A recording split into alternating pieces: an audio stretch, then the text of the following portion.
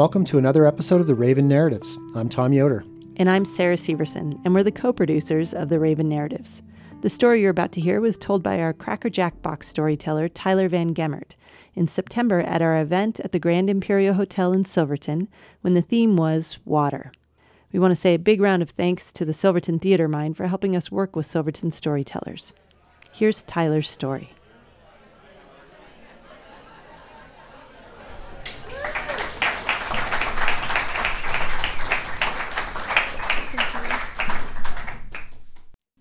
I'm going to take you back to when I was 10 years old, and it starts out a little tragic because my folks split up, and I was growing up in Montrose, just an hour north here, and my mom decided that she was going to take my brother and I to Albuquerque, New Mexico.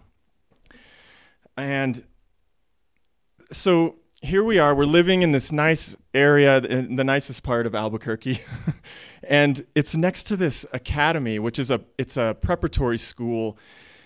And my mother meets this new husband. She divorced, her and my father split up.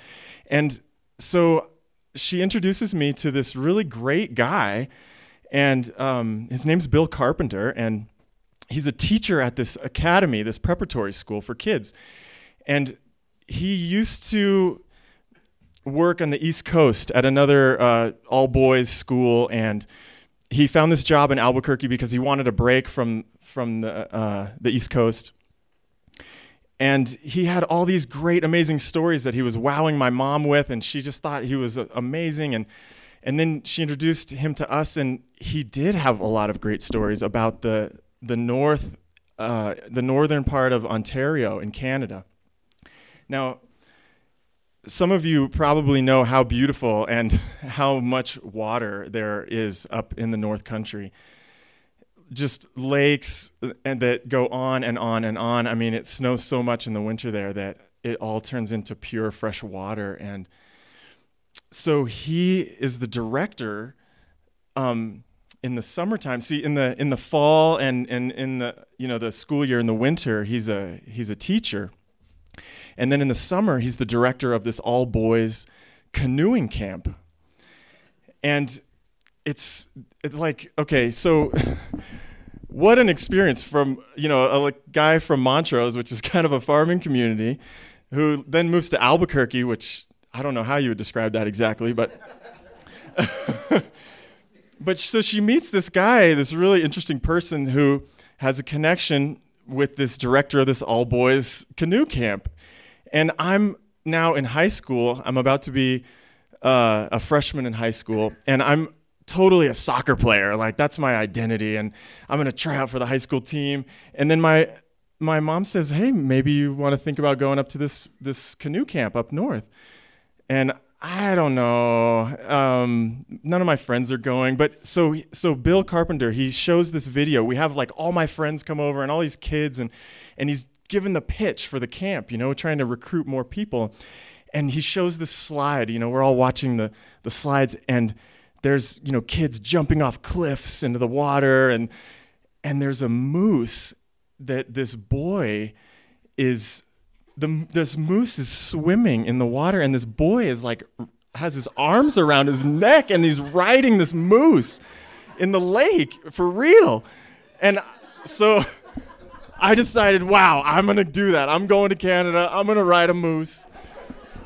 This is going to be great, And so I got to cut this a little bit short, but it was amazing, you guys. So I get up to the camp, and my brother ended up going, and anyway, we're diving off of the dock in this little tiny island on this giant lake. And I mean, there were Section A trips of 18-year-olds that were going up to Hudson Bay and James Bay, and 6 weeks long, you're in the bush, in the woods. And it's just, it really changed my life, and I'm so grateful. We would drink water right from the lake, like just diving into this cool water, and we're paddling, and this is my second year, and I've got all this experience, and I know how to J-stroke and C-stroke, and I'm in the canoe with my friend, and we come around the corner, and there's a moose in the water, and we're like, this is it! We are going for it! so we start paddling, and there's this sign that you're supposed to do with the paddle when you see wildlife. And so we get close. I mean, not too close. It was probably like a good 25 feet. This is my, sophomore in high school memory here.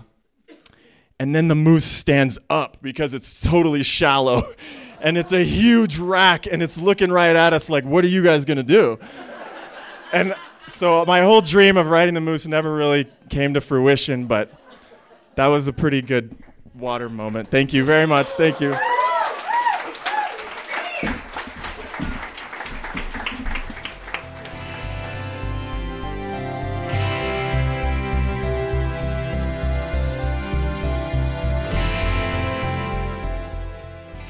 Thanks, Tyler, for telling that story.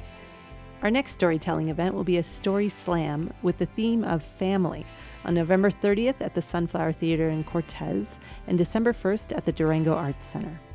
To pitch your story for a future Raven Narratives event, fill out the contact form on our website at ravennarratives.org.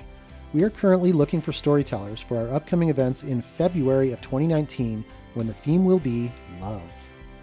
Subscribe to the podcast on Apple Podcasts, SoundCloud, or Stitcher, and share these stories with your friends.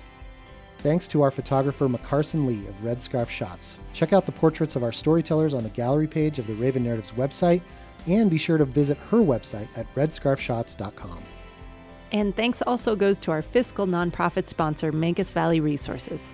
Find out more about all the wonderful projects they support in the Mancos Valley of Colorado at mancosvalleyresources.com. The website for buying Raven Narratives tickets, ravennarrativestickets.org, was created by Cortez Web Services. Find out how they can help your business online at cortezweb.com. And finally, our theme music was written, composed, and performed by Jazar, and you can find out more about his music on SoundCloud or at freemusicarchive.org.